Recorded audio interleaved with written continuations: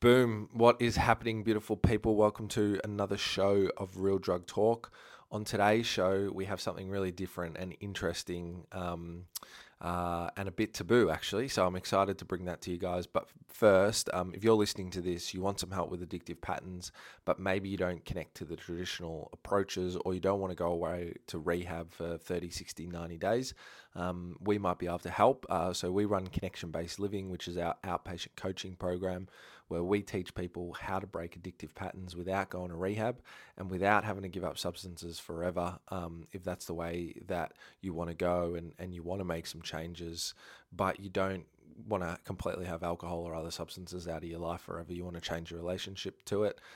We might be able to help. So check out the links below, www.connectionbasedliving. Have a click around, have a bit of a read on the website. Book a free consultation. We'll see if we can help. If we can't, we'll point you in the right direction. But the biggest thing is if you're looking for help and you feel like you haven't been connecting, don't give up. There is other options and services out there like ours. So we'd love to chat to you and see if we can be of any assistance. Okay, so in today's show, we've got Amanda Goff, also known as Samantha X. Really interesting show and chat. So Amanda was one of Australia's highest paid female sex workers, and, really kind of got into the business side of sex work in Australia. I believe she said that, she was an escort herself, that she charged a lot of money for her services. She was also a madam and, managed other sex workers. And I think she also said that she had another business in the sex work industry, I believe, like a sex toys shop or something like that. So quite knowledgeable in the space and in the business side of it. Just a really interesting chat and philosophy, behind the whole behind the whole ethical and, cultural arguments and conversations and experiences around, sex work in Australia, which is legal, so really interesting to hear her journey with it and when she got sober as well, and then how it changed her outlook and, how it impacted all this other stuff with her mental health and how she got diagnosed and all this sort of stuff. So really great and interesting chat with Amanda. I hope you guys enjoy it. Highly recommend giving her a follow on Instagram. She puts out some really interesting content. I know, like, it's not something that people talk about a lot out in society, but I know there's a lot of people that, kind of talk about it with mates or are engaged in this kind of thing. Hope you connect with the show. Hope it's interesting, and hope it can kind of shine some insights for you guys as well. So give us some feedback on the shows that we're putting out. As you would have noticed, we're stepping up the content this year with Real Drug Talk. So hope you're enjoying all that. And I'll stop banging on and let's get into the show. Have a good week, everybody. Peace.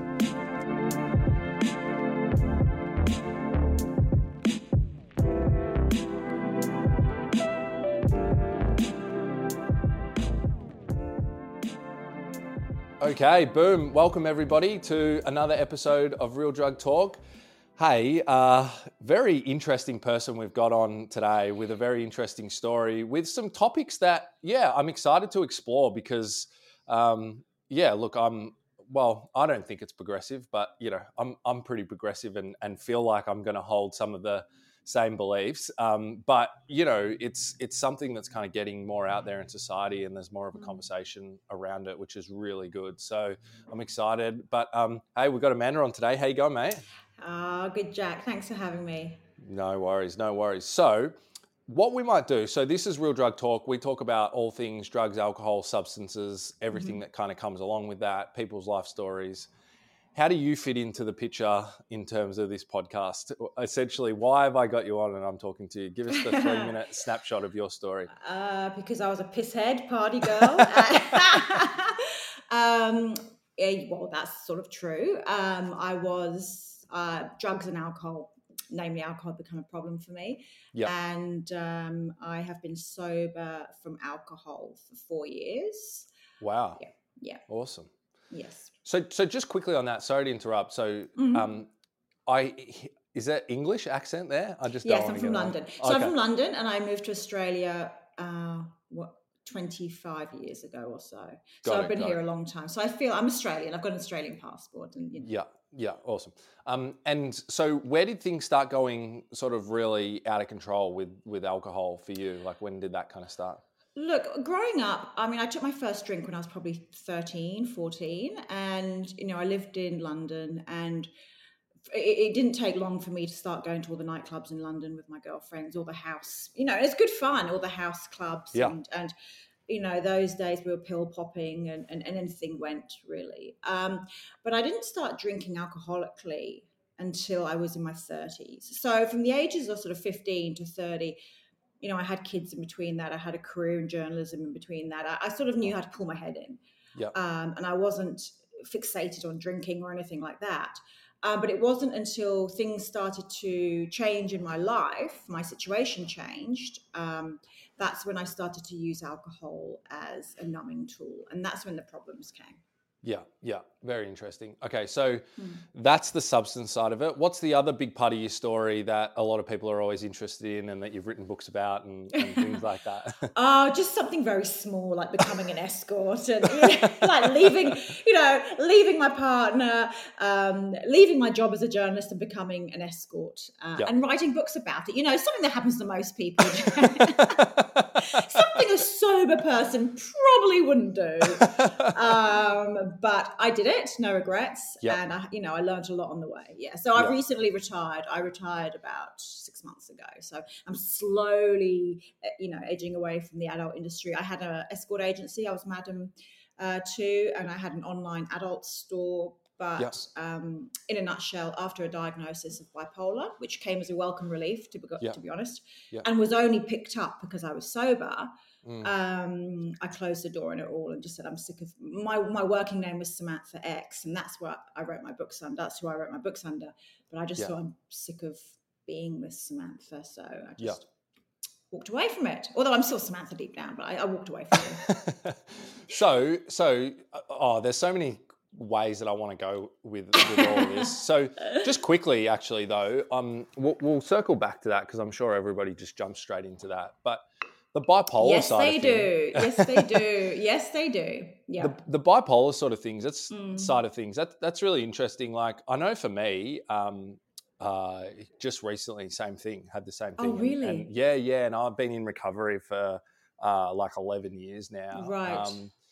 And anyway, there's just different things were going on and happening. And then, when I went were you a male escort as well? No, no, that wasn't part of my story. I don't think I'm attractive enough. Oh, to be yeah, that's bullshit. You are. Yeah. No, but when I went and started talking to the psychiatrist and we started having the conversations about it, and they started reading the sort of diagnostic symptoms and things all to do with that. It was crazy. It was like my life sort of made sense, Totally. all at once. Is that the same thing that kind of happened? Were you diagnosed with bipolar? Yeah. You're two, right. Yeah. Two. Yeah. Yes, same. Yeah. Look, I cried when my psychiatrist is the founder of Black Dog Institute, Professor Gordon Parker, fantastic man. Yeah. And a fantastic bipolar psychologist called Joe Leaderter. Look, when Professor Gordon finally diagnosed me, he said, Amanda, usually I'm 80% sure my patients are bipolar. With you, I'm 100%. And I burst into tears because I was so happy to finally have a name for the madness, for my behavior, because I just thought, well, I just thought it was part of me forever, and it is part of me forever. And I'm sure you feel the same. But when he said to me, when we get you properly medicated, you will find you know who Amanda is. And that sentence set me off on a different path, because I thought I've never really known who I am. I've been drinking, using,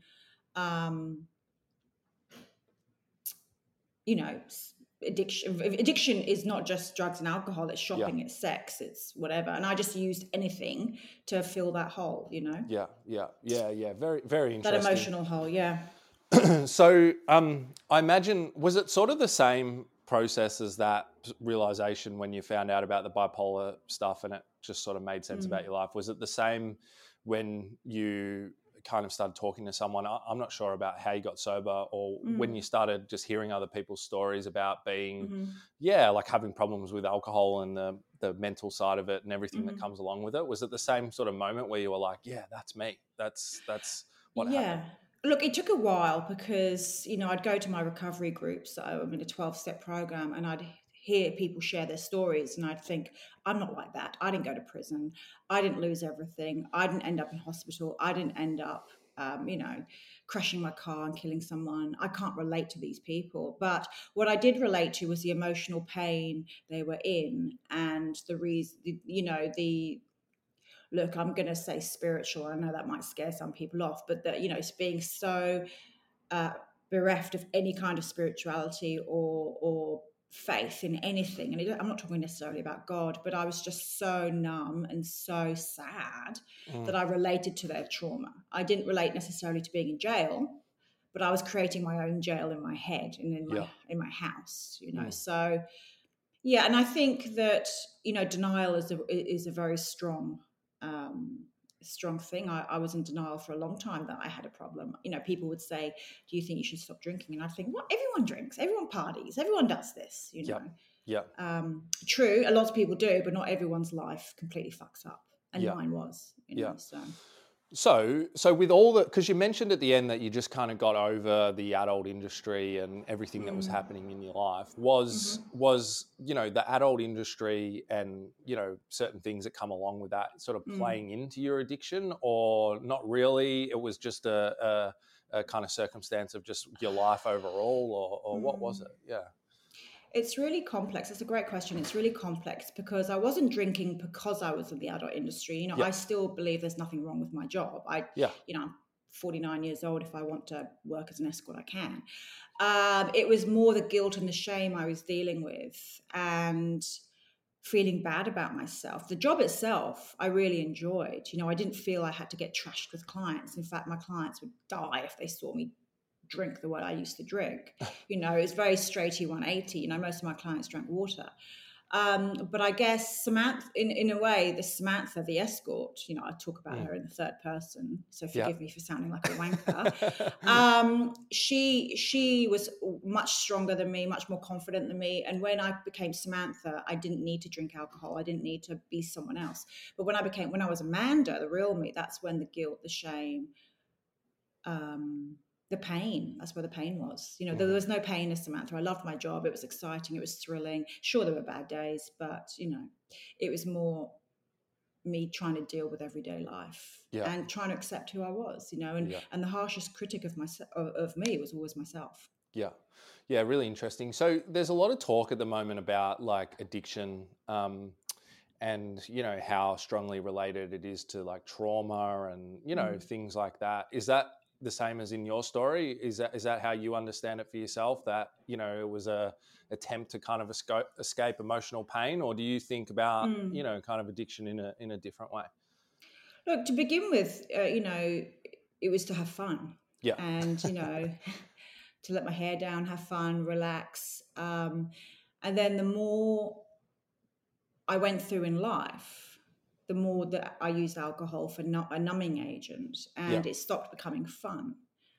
And I wasn't drinking every day. And this is why I really struggle with the word alcoholic for me personally, because I wasn't, alcoholism or alcoholics are not necessarily paper bag, park bench drinkers. There could be people like me who binge drink, once a weekend, and then feeling so shit for 4 days and then promising you never do it again and then doing it again.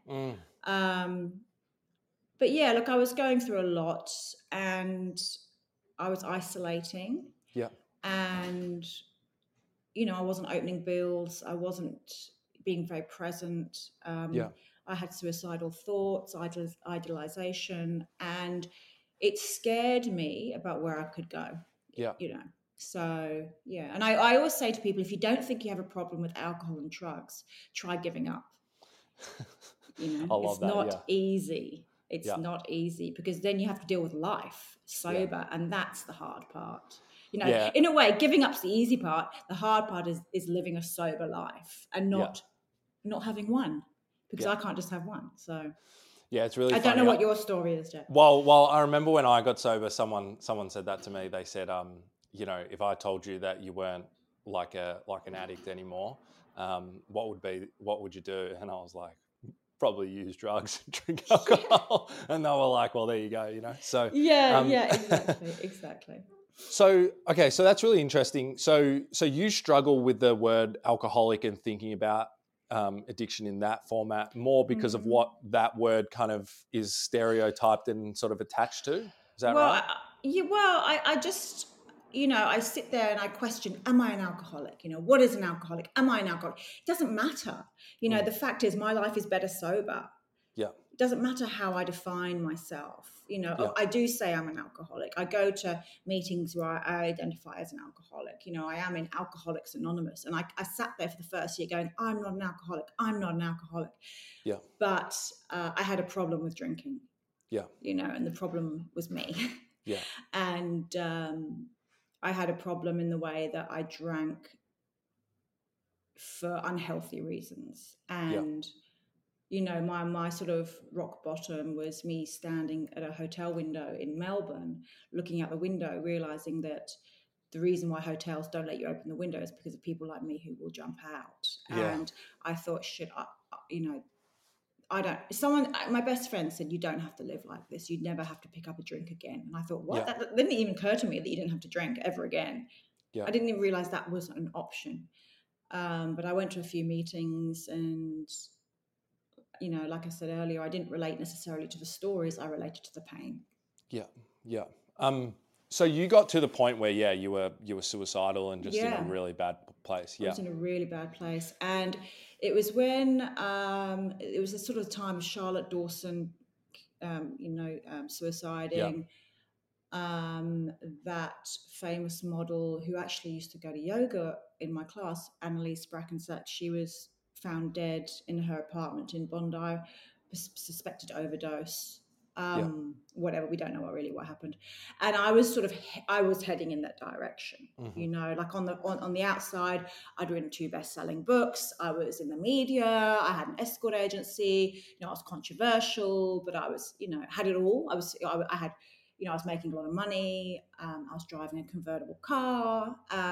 But on the inside, I was dying. Yeah. So Interesting. So, okay. So even though you had all this like extreme emotional pain going on, the problems with alcohol, you were still managing to hold your external life somewhat together, huh? Totally. Because I sort of like, I didn't drink every day, I didn't necessarily drink every week, but when I did, I was a complete write-off. My world would turn to chaos. Yeah. My cleaner would find me unconscious, naked in the hallway. I got thrown out of hotels at 11 in the morning. Yeah. I'd black out. I'd wake up with bruises. I had no idea how I got home. I was putting myself in very dangerous situations. I was very lucky I didn't get killed. But I just want to make it clear that wasn't as Samantha or as an escort. That was a very stable part of my life. Yeah. The fact I was Samantha and I created this other character almost was the person that saved me in a way. Wow. Because I didn't have to be Amanda all the time. Yeah. Because Amanda was a complete fuck up. Yeah. Very interesting, isn't it? Yeah. It's very bipolar. That's right. Very bipolar, classical bipolar. Yeah. Like literally two, polar opposites. Yeah. Yeah. So interesting. So, so when you got sober, well, actually, maybe before I ask you why you left the adult industry, why did you get involved in it? How did that all come about, and how did that all start? Yeah. Well, I was always intrigued as a journalist. I was always intrigued by that world. So what were you writing about as a journalist? I interviewed strippers. I interviewed sex workers. Right. I grew up in London, so I was interviewing girls like that from early age. So were you like a cultural sort of journalist, like writing columns about like cultural things happening, or just anything you wanted? Tabloid. Really? I was a tabloid journalist. Yeah. But I was so, I loved men, and I was so fascinated. And I realized as a woman, and I've said this lots of times, we have power. And I realized I had power over men, as all women do from an early age. Yeah. A man stopped me in the street to give me flowers when I was about 17. And I had been assaulted as well a few times, Wow. like a builder in my house, my family home, tried to gave me a massage. And when I was 13, and I just realized I was exposed to men very early on. Yeah. And then we used to go to France as a family, and I used to see street workers in the south of France. And to me, I remember I'm thinking as a 15, 14-year-old child, they were so pretty. And I thought, what are those women doing? And so I was just so intrigued. And then when I became a journalist and I interviewed strippers, and I was expecting them to be complete mess, but they were actually very smart, educated. Some were putting themselves through college, others were single moms, etc. It sort of like fine-tuned my intrigue, my curiosity. Yeah. And then I never did it before. I was always too scared. And then in my late 30s, after a separation, I just thought, I'm actually going to try and do it. I actually think I'm the sort of person that could do this, because I can separate sex and love. Yeah. I was never very good at relationships. I got sick of dating in my late 30s. I was a single parent, 50-50 custody. And I was sick of working 12-hour days for not much money. I was sick of men ghosting me and letting me down. So I thought, you know what, fuck it. And I've always said this, if a man's going to waste my time, he can pay for it. So in my late 30s, what did I have to lose? I didn't want to get married. I didn't want to have more kids. I didn't want to date. So I made the controversial decision to become an escort. And did you, because you've written books about it, obviously, but you seem quite open about it. Were you open about it right from the start with like family and things like that? No. Yeah. No. And, sometimes I do question why I was so open about it, and why I put my name to the books. And part of me, I would never blame bipolar. I would never say, it was because I'm bipolar.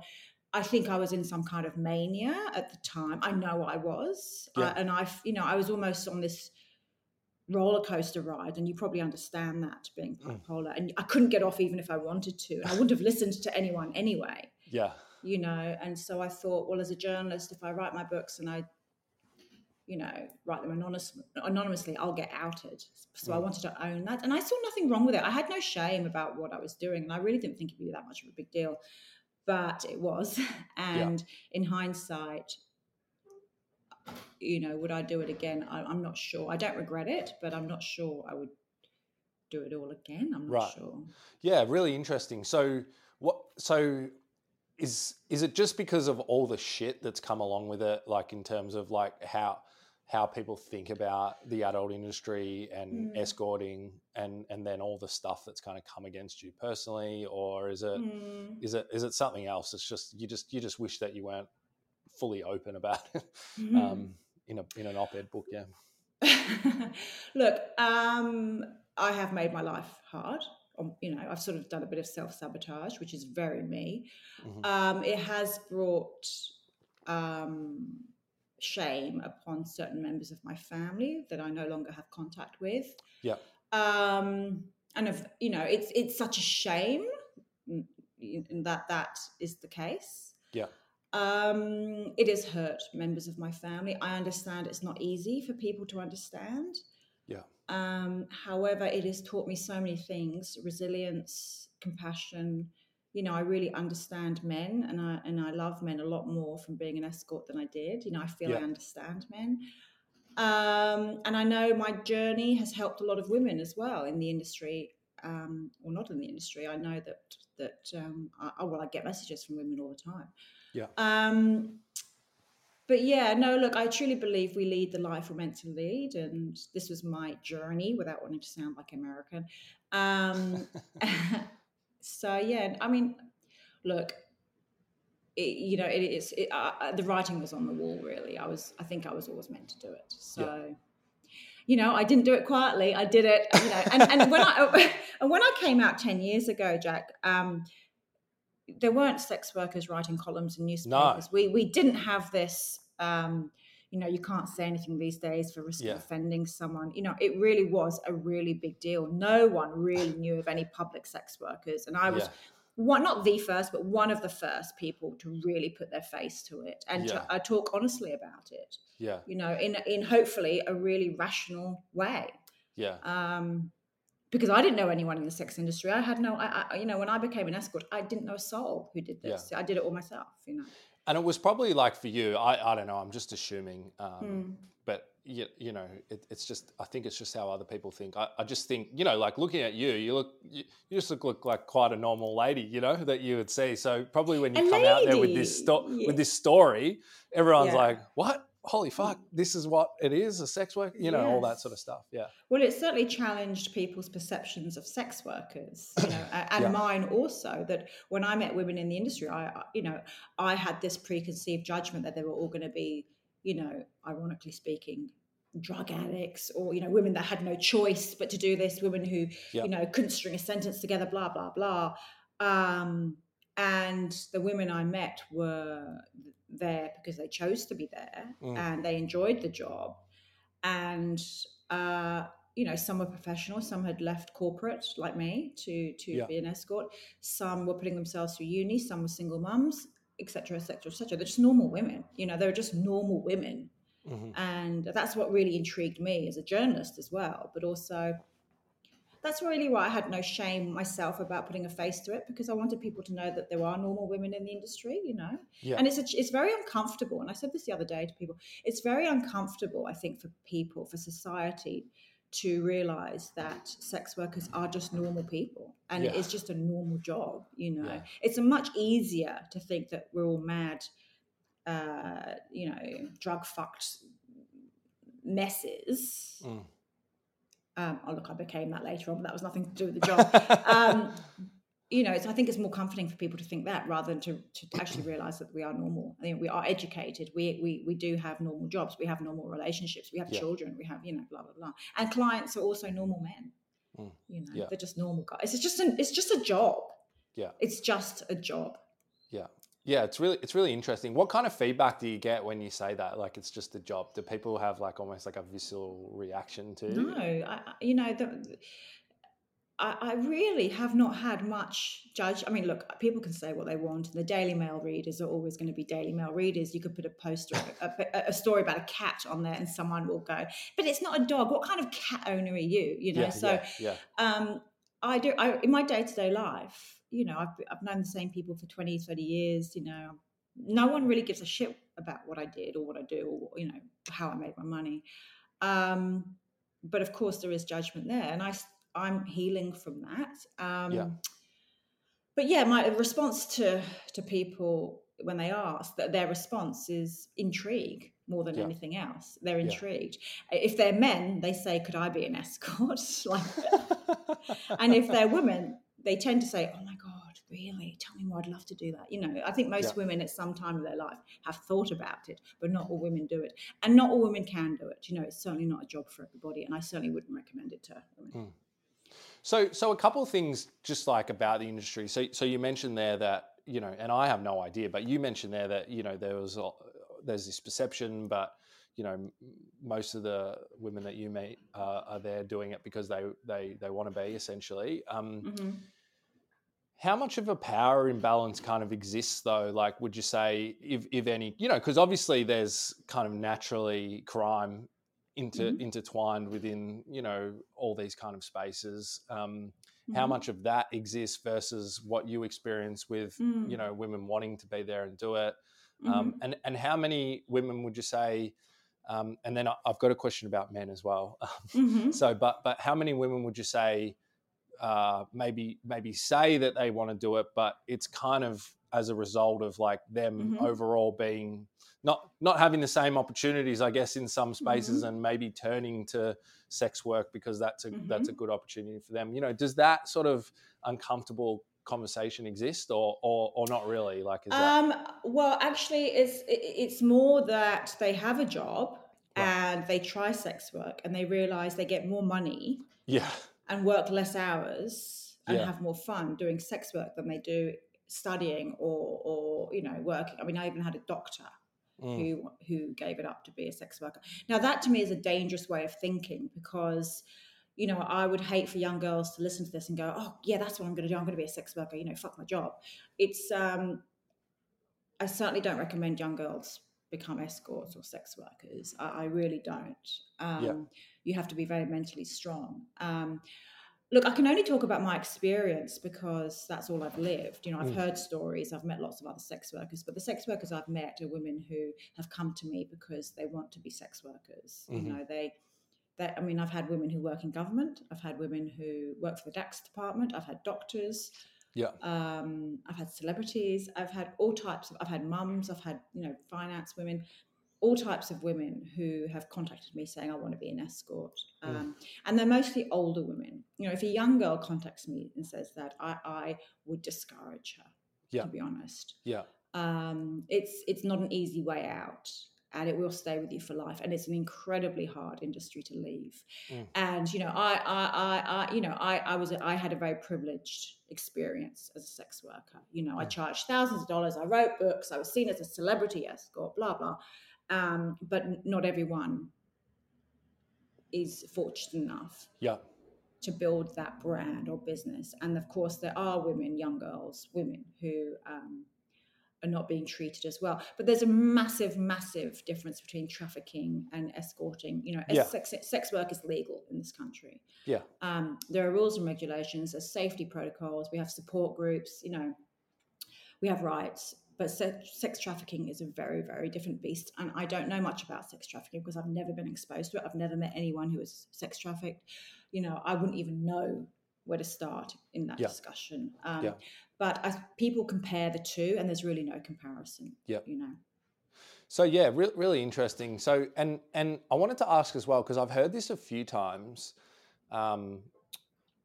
Is there, how in society we kind of talk about, if you like, the pay gap between men and women in the jobs that they do. Does that exist the same in the sex industry? Yes. Because I've heard from a lot of women that,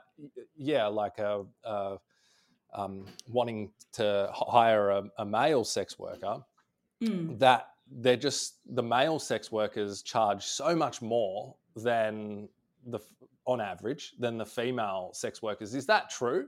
No.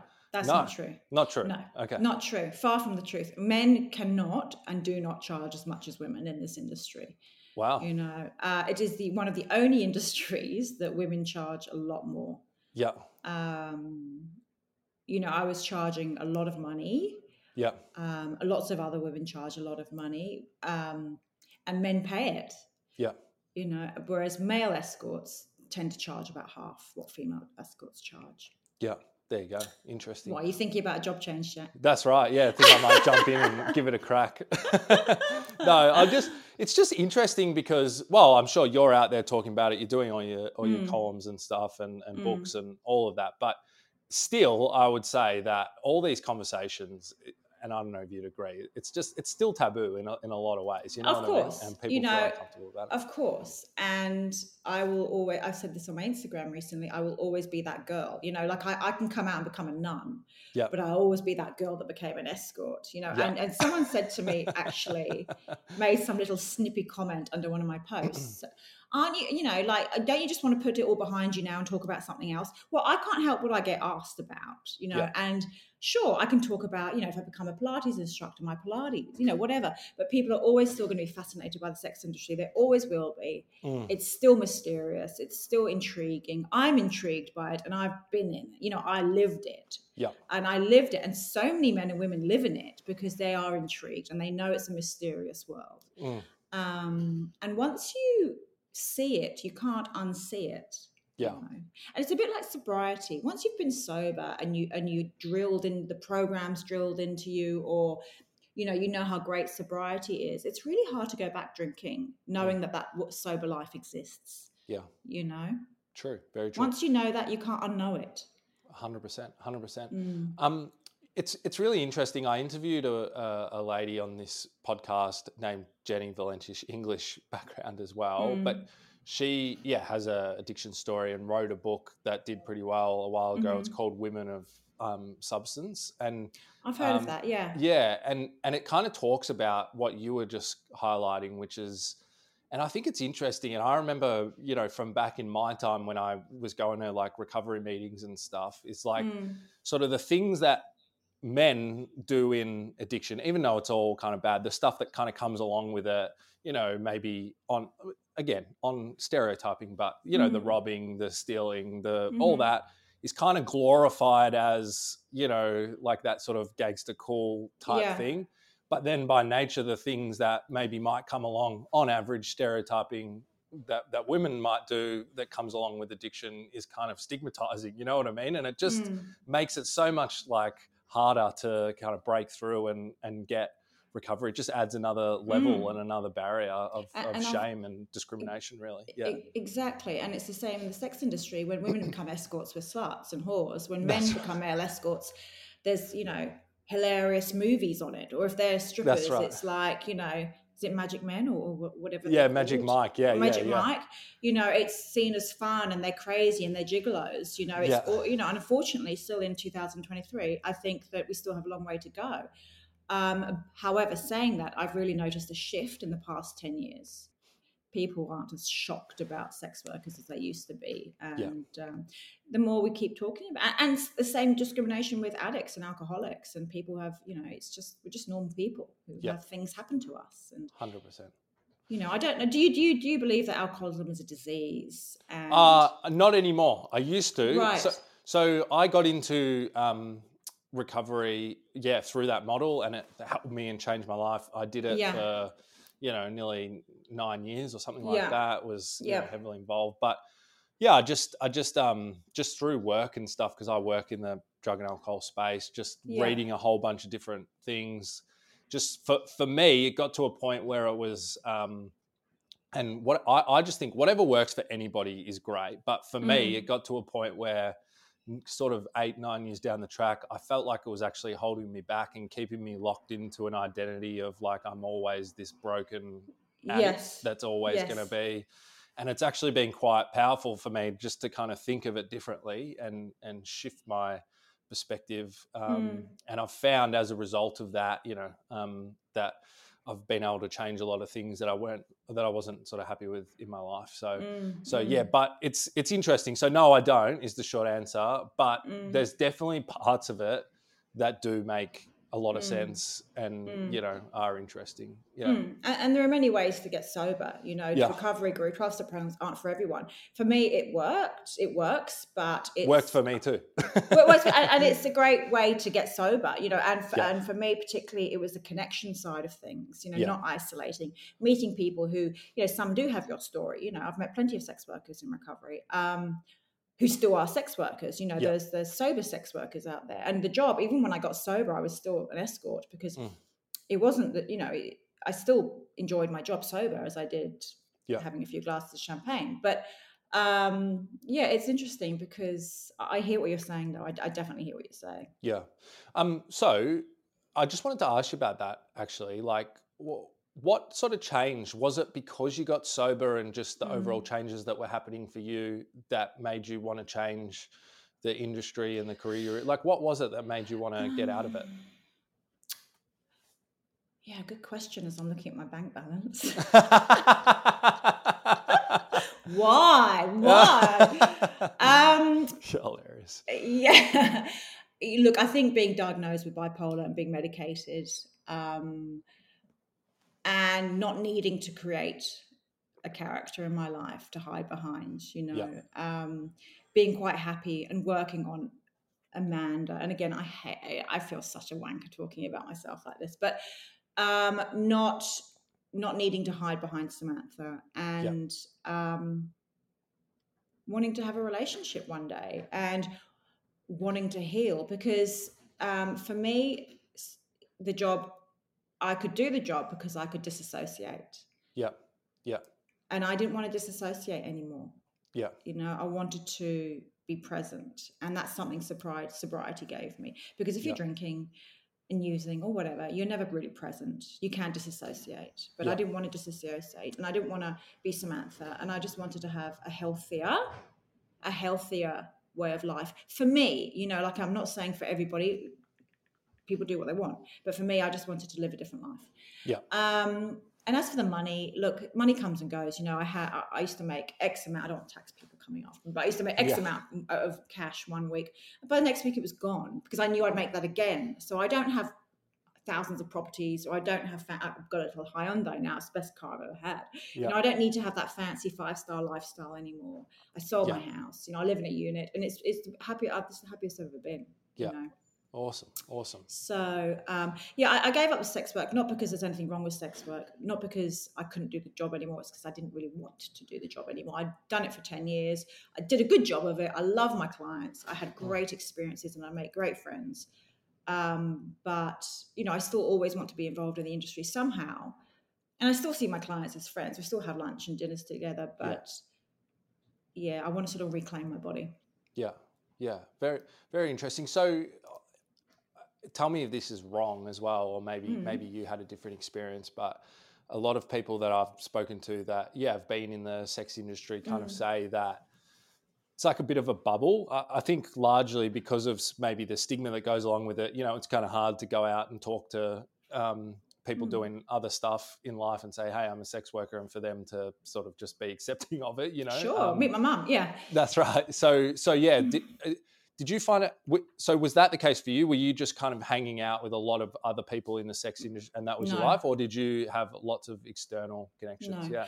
Yeah, I didn't hang around with anyone in the sex industry. I had a very normal life. You know, so my life as Samantha was, I usually mostly traveled with it, whereas my home, my community, my family, my friends are friends I've had for 30 years, 25, 30 years in Australia. I'm a beach bum. I didn't go out. I didn't really socialize with other sex workers. I have a few friends in the industry that I trust. I didn't really trust too many people in the industry, and because I was a target as well, for being a spokesperson, one of the spokespeople in the industry, I became a bit of a target from people who thought I was elitist or blah blah blah. Of course, you're always going to get that, you know. So I kept myself to myself, really, and I still am friends with a few sex workers, and I still love them and love hearing about their job, and we can have a good laugh about it. But no, I've always had the same friends for years, you know, and they've accepted me for who I am, and none of them are sex workers, you know. Yeah. So, because you mentioned at the start, like a big piece for you was like the connection piece with the sobriety. Was that more just about being able to be like fully open and honest about how you were feeling and what was going on in your life, that connection piece with other people in sobriety, or what? Yeah. I don't, you know, in my meetings, I don't discuss the fact that I was an escort, you know. Sure. Need to share that. I'm sure some people know who I am, some people don't. But it's more the connection side of things.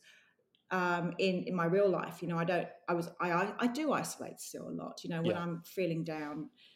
I don't know whether you still feel down sometimes. Sure. Bipolar. So I isolate, and I can isolate for days.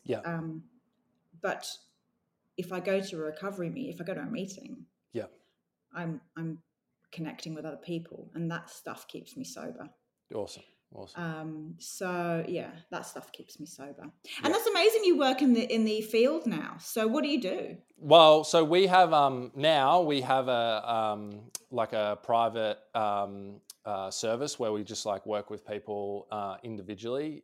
So the best way to describe it is it's like rehab without having to go to rehab. Excellent.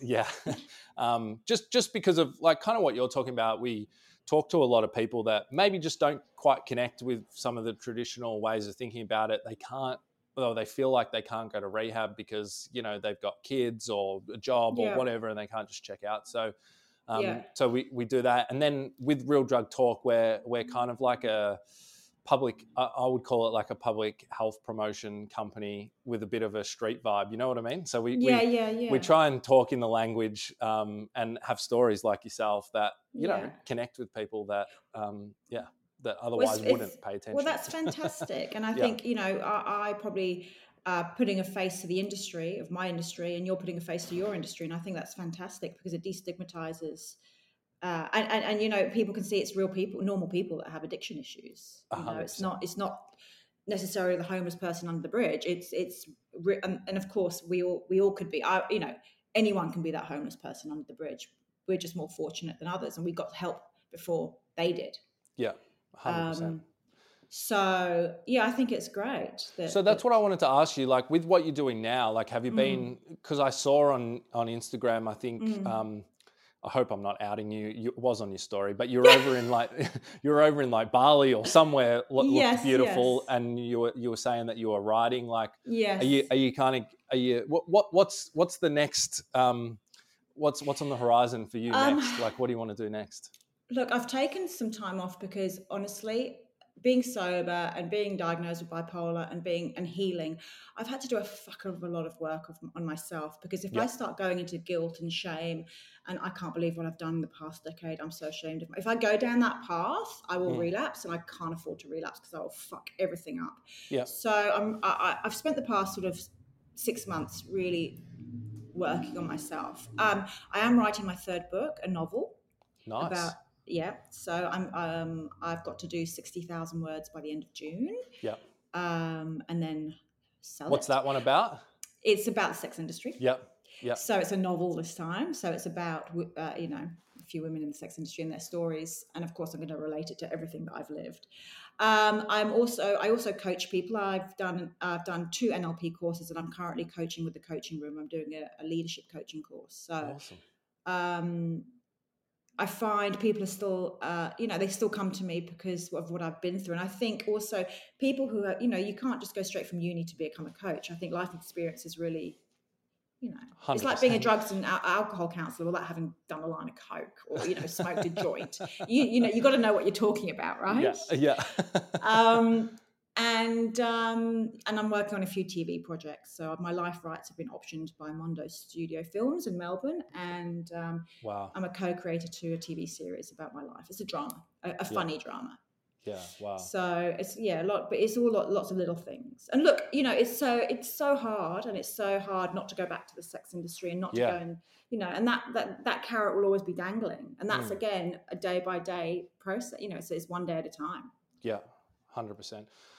Well, mate, you're a very interesting, but I must admit, like, inspiring person to, be able to, just listening to your story. And some people probably wouldn't get it, but, not on the level of you, but having done a little bit of media around a topic where there is like, stigma around it, it's fucking challenging, and I haven't even done a quarter of much stuff as you. So yeah, it is very inspiring. What would you say to people? Super cringe and cliche question for people that listen to this. What would you say to them? They're thinking about getting sober, making a change in their life.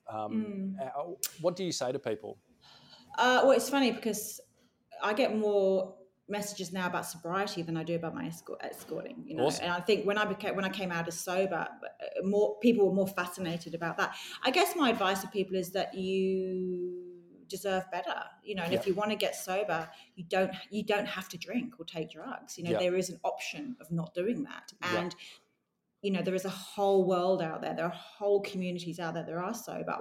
Before I got sober, I thought my life would be over and I'd be boring, and that was it, that my life was over. It just begins, and I've got some more self-respect for myself, and you deserve that too. And no one regrets getting sober. Yeah, 100%. I've not heard anyone say, fuck, I wish I was still using and drinking. That's right. And to the vain out there, because I am vain, it also, you what's the right word?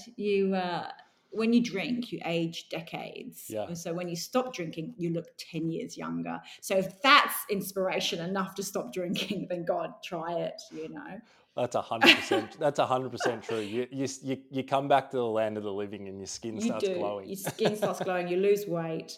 People start commenting on your eyes and on your nails, your hair. So and I don't have as much Botox these days because I'm healthier. So if that's not enough to get you sober, forget it. Oh, I love it, mate. I love it. Well, hey, we're going to do round 2 sometime in the future and hear where you're at, maybe when the book comes out. I'll be married by then. I'll be like some multimillionaire living. You can interview me from a private jet, joking. Okay. Yeah, okay, Perfect. Thanks, I'll come Jack. on board. No worries. Thanks for coming on, mate. Appreciate it. Thank you so much. Okay, there it is, beautiful people. Another episode of Real Drug Talk locked away and in the bank. Hope you enjoyed that interview with Amanda Goff. She's a star. Love her. She's great. Very inspiring. As I said at the end there, to stand up and kind of talk about a taboo subject that has stigma and discrimination around it and everything that kind of comes with that. It's really brave and inspiring, and it's really cool that she stands up and shares her story. Whether you agree with it or not is kind of not really the point, I think. It's just very interesting that there's people out there now with new media and all the different things happening in the world, kind of shining the light on a very real part of society that occurs and happens and, is in the conversation. So thank you to Amanda for coming on. That was great. Look forward to having her back on the show again soon. Hope you guys are enjoying all the content and the episodes coming out. Now, as we said in the last show, unlike other podcasts and other social media channels, ours is not free.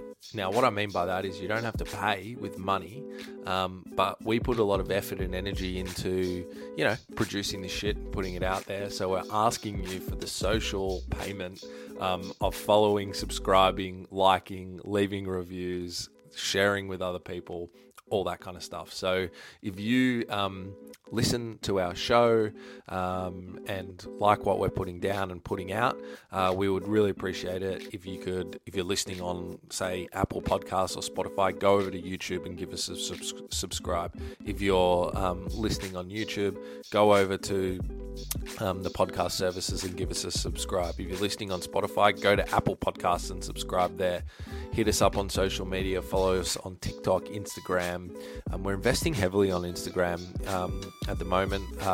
Still posting up on TikTok and stuff, but Instagram is where we want to get it going down on, as well as YouTube. Go and give us a follow there. As I said, this is what we call the gentleman's and ladies agreement. We call it that because it's under the table. I can't tell if you're doing it, but it's just going to sit in your soul and rest on your conscience for the rest of your life if you don't do it. Knowing that me and my team put in all this hard work to put out this content that you love and enjoy, and you're not following us and subscribing to us. All right. So there you go. There's a fucking guilt trip at the end of the show. In all seriousness, we really appreciate everybody following and listening to us. And we hope you like what we're putting out. It's really cool to just be able to have these platforms and channels and throw our 2 cents into the world. So we appreciate you taking the time to listen, and hopefully it helps. And if you can, like and subscribe on the different channels and leave a review. What it really does is help us to hack the algorithms, get out there and potentially get into the feeds of people that are out there searching for help and looking for something different. All right. So thanks again, guys. Really appreciate it.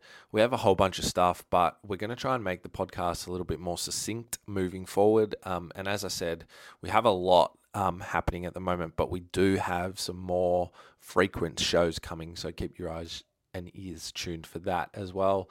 Enjoy your week, guys. Stay safe. Please reach out and get in contact. We're here to chat and support and help in any way that we can. And have a good day, guys. Peace.